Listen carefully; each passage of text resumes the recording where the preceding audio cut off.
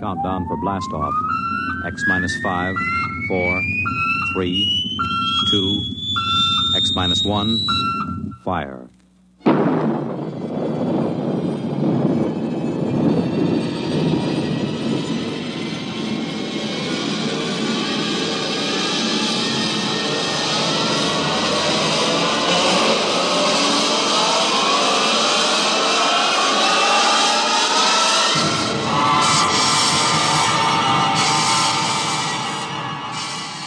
From the far horizons of the unknown come transcribed tales of new dimensions in time and space. These are stories of the future, adventures in which you'll live in a million, could be years, on 1,000 maybe worlds. The National Broadcasting Company, in cooperation with Galaxy Science Fiction Magazine, presents X minus 1.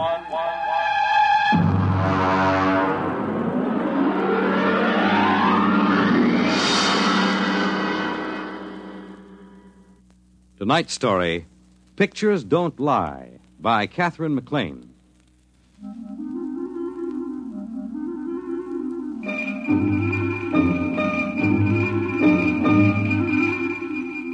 I had been writing science stories for the Times for a few years before the whole business of the aliens came up. I got on to doing science because I wasn't a very good sports writer, and the Guild made it clear to the manager that I had enough seniority to make it tough to fire me. So, when Masters went over to Life magazine, I was shoved into his spot. Now, being the man from the Times on any given story is quite a responsibility. It's not quite as inspiring as the London Times.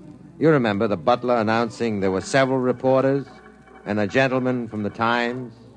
But we're supposed to look as if we didn't specialize in axe murders and picking winners at Jamaica. Of course, it pays off. You find scientists, atomic energy commissioners, even congressmen will open up to the Times man. And that's how I got on the inside of this whole business. I had met Joseph Nathan at a convention in Atlantic City, and when he invited me to look over this work, I accepted. I don't think there's anything classified in this work, Mr. Schwartz, as long as I don't actually supply you the text of messages. I got a department clearance up to most confidential. Well, that should do it. Hello, Max. Hi. You see, my job is radio decoder in the department here. Under the Pentagon directly? Department of Military Intelligence. Uh-huh. I use a directional pickup to tune in on foreign bands, record any scrambled or coded messages I hear. I thought the code department was handled under CIA. Well, I guess there is some duplication. Actually, though, I concentrate on the scrambled messages. I see. Here, I can show you. Come over here. Look out to the table. Yeah. Anybody want coffee? I've got a piece of tape here. This is a typical scrambled broadcast. It's not military, it's a commercial message. Oh. Wait a minute till I thread up the machine. Sure. You know the basic principles. You take a straight voice message, run it through on an electronic scramble circuit. It may come out something like this.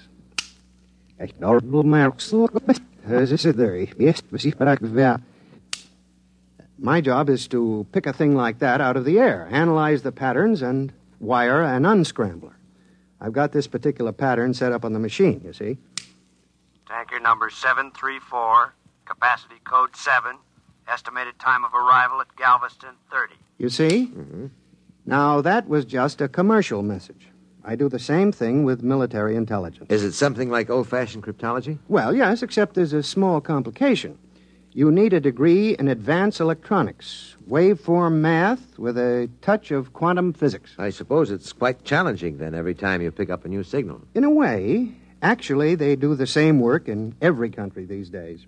Everybody knows it's just a matter of time before any scrambled pattern is broken. It's pretty routine. Uh-huh. Ever pick up anything exciting?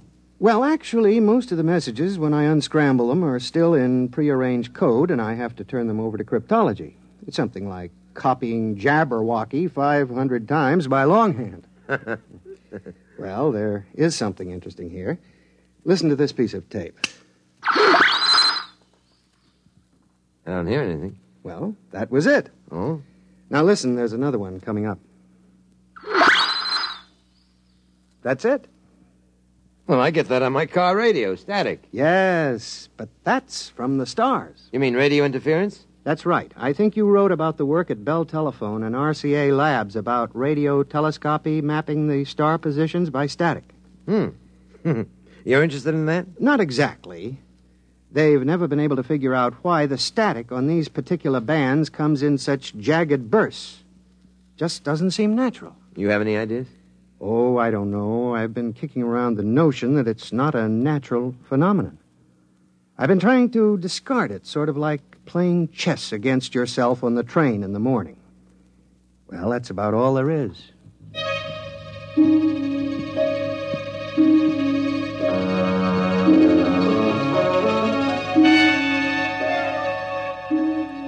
That's all it was then. Joe Nathan swindling a few parts and a little government time to ride a hobby horse of his. I wrote up his job for the Sunday magazine section. It got squeezed out for an article by a famous actress on the 10 leading roles I disliked the most. So I forgot about it, went back to announcing a miracle drug per week and conflicting theories of psychoanalysis. I don't know what I'd do without them. They're always good for a piece. I was at the office late one night. I didn't have any work, but I just didn't feel like going home and putting the kids to bed. Schwartz. Mr. Schwartz? That's right. This is Joseph Nathan. Do you remember? Yeah, sure. How are you? Mr. Schwartz, can you come out to my lab? You mean Riverhead? Yes. I'd like to show you something. Well, maybe we can make an appointment. As a matter of fact, I have to be out on Long Island next week. No, I mean tonight. Oh? What is it? I think I've found something that you might be interested in. Yes? You know those static bursts I recorded? The ones that came from the stars? That's right. I've decoded them.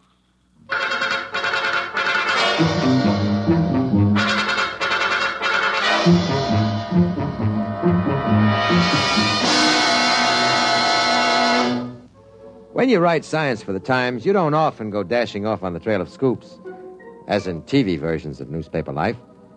But it was about 11:45 as I drove out along the Montauk Highway, listening to Tex and Jinx on the radio to keep from piling up the car against a tree. Radio who keeps me awake. Nathan was waiting for me at the gate, and he had quite an argument to get me in past the MPs. We were challenged 4 times before we got to his lab. I'm glad you came, Mr. Schwartz. Oh, it's a nice night for a drive. I know, but frankly, I wanted to ask you what I should do. You see, I requisitioned the supplies without authorization, and I don't know how to explain it to my division chief. I mean, it isn't as if I took any of the equipment home.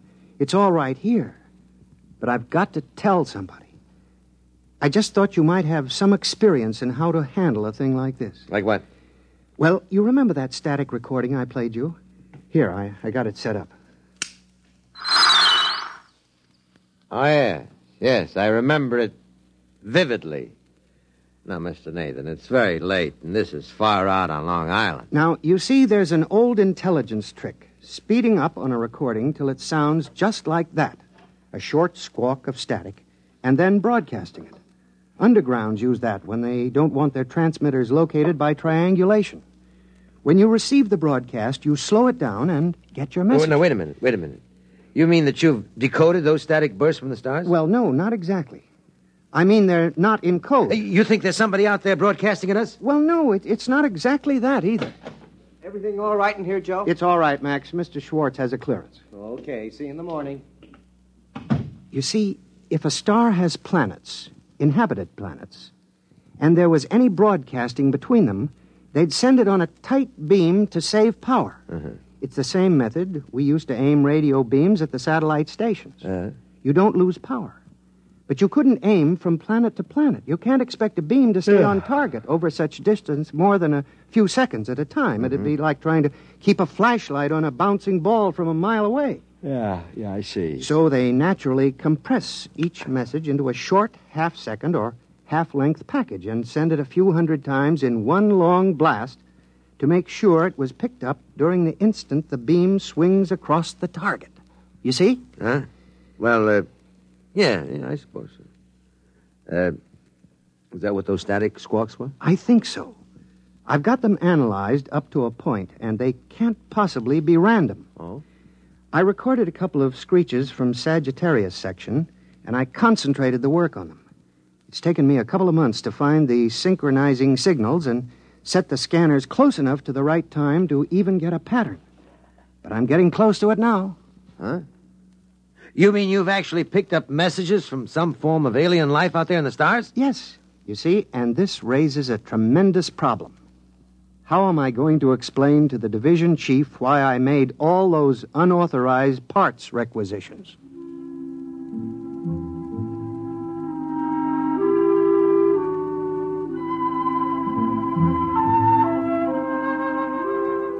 I convinced Mr. Nathan that his supervisor was likely to overlook about $300 worth of electronic gear when presented with the fact that Nathan had discovered life in other star systems and was close to deciphering some of their messages. The department put him on full time and gave him an assistant. They made me swear to sit on the story by promising to give me the first break on it when it was finally released. So I kept checking with Nathan as he worked. I don't think it's a voice message. Well, what is it, a racing wire? Are we catching late scratches from some track at the edge of the galaxy? I don't think so. It's a TV signal. Oh? There's a definite scanning pattern. I can separate out the locking poles for a picture. Yeah? The only problem is I've no way of assigning colors to the various bands. Color? Well, what makes you think it's color? Oh, it seems as if it's got to be. You and RCA. This is the year color's here. No, look at these waveform analyses. Huh? With a band spread that wide, it rather indicates a color transmission, don't you think? Well, sure, why not? Let me know when you get the Steve Allen show.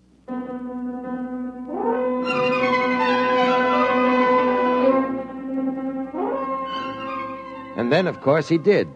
Not the Steve Allen program, but the equivalent of it. He called me in about 4 months later. Had a monitor screen set up on a bare chassis with a wideband tape unit recording everything that came in. Here, wait till I turn on the set. See, this is what I've been trying to figure out for at least a month. You see this picture? Ah, looks like a Scotch plaid. Well, we finally assigned the colors so that they seem to give a rational picture. Wait a minute, I'll clear it up. There. Oh, there it is. What is that? That's the signal from the stars. But it's a picture. Some kind of distorted broadcast. That's what I said. It's a broadcast, and it's coming from somewhere out past Sagittarius. Do you want to hear the audio signal?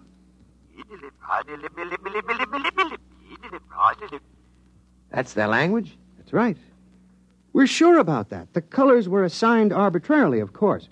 You see that figure there, the tall one? With the green skin? Yes. That skin may be blue or pink or gray or anything. We don't know what their color response is.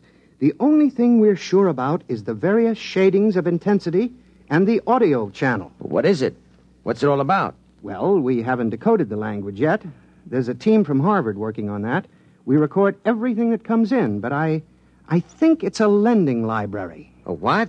It's all fiction. It's plays. And there are dozens of them, all at the same time. I think they broadcast them continuously, and anybody who wants a particular play can tune it in. With the short burst method of transmission, they've got plenty of room in the spectrum. A lending library? Of course. As soon as we break the language barrier, we'll know for sure. Oh, by the way, I thought you might be interested. I've sent them back a message. Look, Nathan, when are they going to release this? When can I use it? I don't know. In the civil service, you don't ask questions Now, like look, that. I'm a newspaper man. This is the hottest story. I thought you were from the Times. I know, but it's still a newspaper. What is the message you sent them? How do you do it? Well, I took a print of a film. Yeah? As a matter of fact, it was Punky Ellie's Dance of the Hours from the Disney film. You know, with the dancing hippopotamus and crocodile? I think I remember it. Well, I scanned it with the same combinations and sent it back along the same line we were receiving from. Just testing.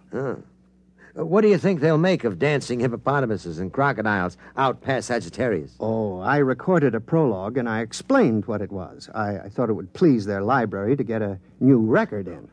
Look, Mr. Nathan, please, will you find out when they'll release this? Well, as a matter of fact, I do have an idea. The project supervisor said there'd be big news when we get an answer back. When? Oh, at the rate of transmission, only about 3 or 4 years.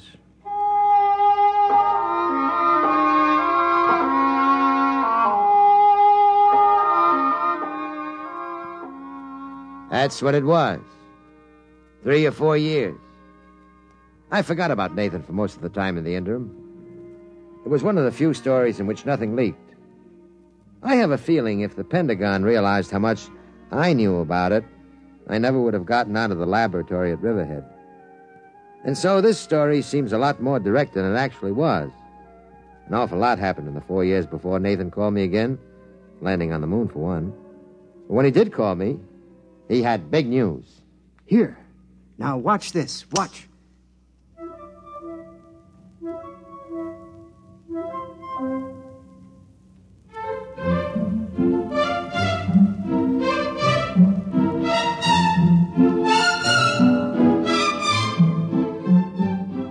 Is that the recording of the message you sent out?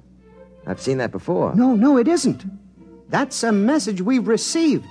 They're playing it back to us. Now, wait, you'll see. Now, look, you see? There's an auditorium. They've been showing our message on a screen. Look at them. What are they doing? Waving their hands in circles? Well, that might be applause. Oh. You can't tell, but that isn't the most important thing. Do you realize what the intensity of this message was? On an Omicron scale, 302.8. Yes? Now, you'll see what I mean. Now, watch. Their camera, or whatever they use, pans up from the audience. Look at that wall. Hey, it looks like a ship's hold. It is. It's a spaceship. That accounts for the intensity of the broadcast. We've picked up an alien spaceship, and they've gotten our message. They're approaching the solar system, and we'll be able to contact them. Joe, you know, I just don't care anymore. You've strung me along with this thing for 5 years, and it's no use to me. Absolutely no use. Why, didn't I tell you? The Department of Defense is releasing the story to the press. You have it today, and there'll be a general release tomorrow.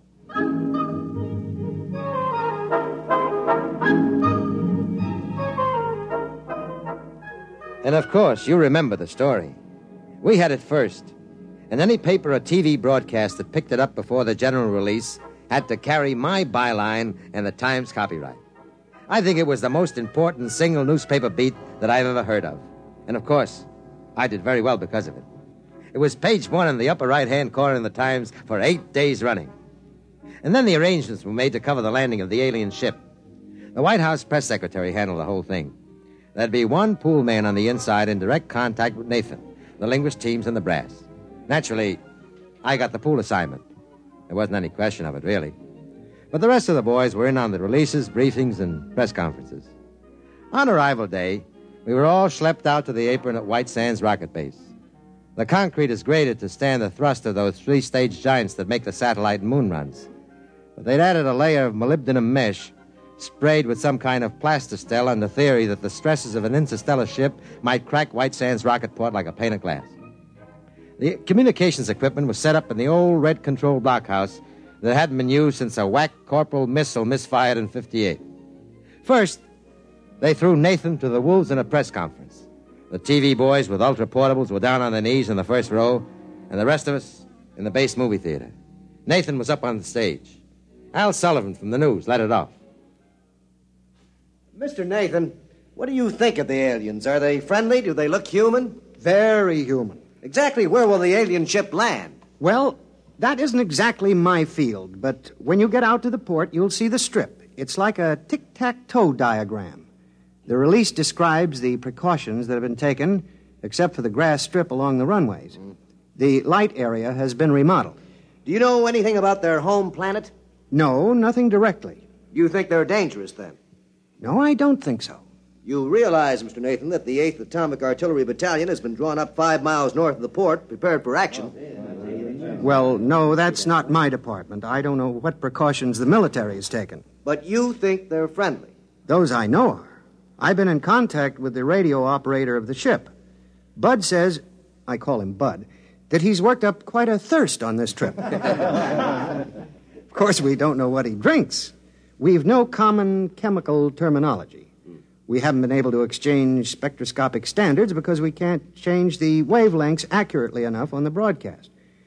We've arranged for you to see some of the recorded broadcasts we have made. When you watch them, I'd like you to realize that these are plays, all fictional. We haven't dubbed in a translation of the soundtracks, although since these were recorded, we've developed an automatic translator. You'll see that later. All right, I think we're ready for the showing. If somebody will please dim the house lights.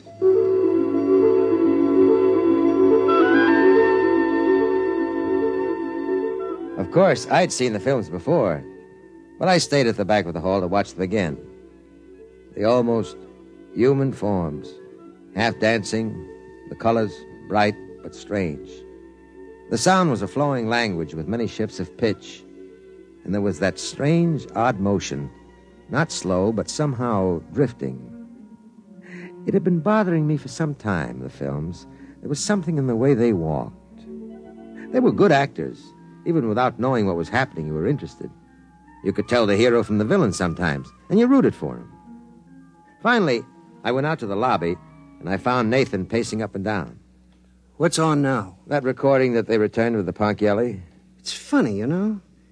They're crazy about Ponchielli and Mozart. Can't stand Gershwin. Strange. Joe, there's something wrong with the films. What do you mean? Well, something wrong with the whole thing. It's a hunch. I felt that way with the vaccine for the common cold. Turned out to be a bust, huh? Now, there's something about the way they move. Well, that bothers me, too. When I turn the tape faster, they're all rushing, and you begin to wonder why their clothes don't stream behind them, why the doors don't close quickly behind them, why things fall so fast. Well, we don't have to worry about it. We'll see them in about 2 hours when they land.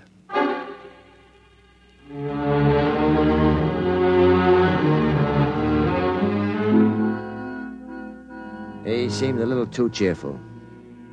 Joe Nathan wasn't like that. He was usually too serious, took things literally.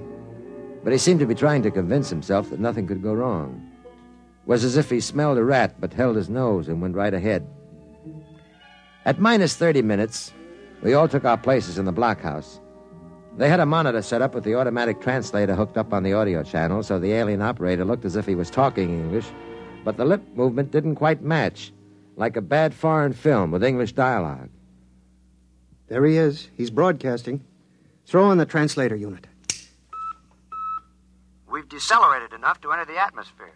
We'll be landing in 3 time periods. Hey, Joe, what is it? A murky-looking planet you live on? What do you mean by that? He's kidding. I've been talking with him for a few weeks. He's got a sense of humor. What does he mean, murky? Can't be raining over much territory on Earth. It rained here this morning, but it's cleared up now. There he is again. See the way he holds his mouth in an O? Uh-huh. That's their laugh. Oh. There, you can see his view screen behind him. He must be just entering the atmosphere. There goes the green light again. What's that? Oh, we're not getting this broadcast direct. That light means they've sent a concentrated squawk broadcast. We record it, slow it down, and then play it back here. Just a minute, and we'll get what he said. Here it comes. Hey, Joe, it's dark. Your atmosphere is thick, really thick. You didn't tell me that. Approaching ground level. I didn't hear any rocket jets. We should hear a landing blast, shouldn't we? I don't know. Another message in. We've landed. We're down. Well, they can't be. They can't be. There's nothing out there. Here he is again. Listen, Joe, we're down. We're landed, but our detection field shows no buildings near. Nothing. The atmosphere registers thick as glue. There's tremendous gas pressure. Our hull won't take it too long. There's no light at all. Joe, you didn't describe it like this. What kind of a trick is this? We've got a directional fix on the broadcast now. Well, where is it? There, on the field. We're trying repair. We're adjusting a view screen to pick up the long waves to go through this murk. The engineer says there's something wrong with the steam jets. We're sending a help call to our nearest space base. Joe, get us out of here. Well, where are they? Where are they? There's nothing out there. Nothing. They'll have to triangulate the next broadcast again. Joe, you've got to send a rescue party somehow.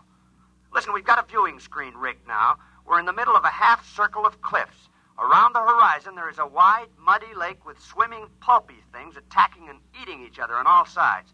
We're almost in the lake on the soft edge. And the mud can't hold the ship's weight, and we're sinking. The tubes are mud-clogged. When can you reach us? They're out there, aren't they? They're out there on that airport, on the empty field. Where are you? We're sinking. Where are you? I was wrong. The squawk transmission, by speeding it up for better efficiency, I was wrong. What do you mean? They don't speed up their broadcasts. They live that fast. Over an hour of talk and action in one squawk? Nothing of any size could move that fast against inertia. Joe, get us out. We're sinking. We're sinking into the mud, into the lake. The hull is buckling. Joe, get us out. You can't, can you? How? Get them out. There isn't a lake or a river within hundreds of miles from here. The direction finders. The broadcast came from out there. From the concrete spaceport. Possibly at the edge of the runway where the grass is growing. After all, it rained this morning. Do you think we could ever find them? Maybe.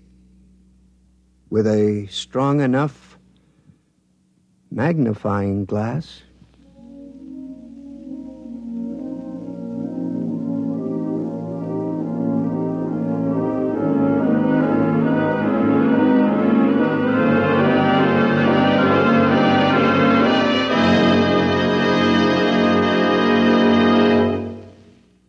You have just heard X-1, presented by the National Broadcasting Company in cooperation with Galaxy Science Fiction Magazine, which this month features Rattle OK by Harry Warner Jr., which demonstrates that a time machine could be very useful for handling a department store's complaints, provided you don't go too far to please a customer.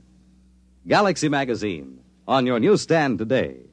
Tonight, by transcription, X-1 has brought you Pictures Don't Lie, a story from the pages of Galaxy written by Catherine McLean and adapted for radio by Ernest Kenoy.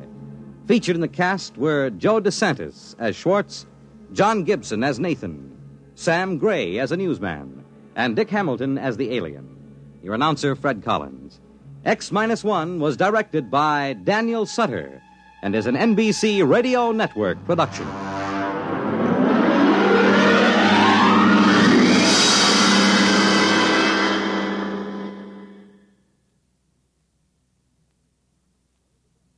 One of the best, one of the most popular programs on radio. That's You Bet Your Life with Groucho Marx. And here's a reminder. Now Groucho can be heard on Saturdays. And he's on at a time when every member of the family, from Junior to Grandpa, can join in the laughter that goes with each question and answer session.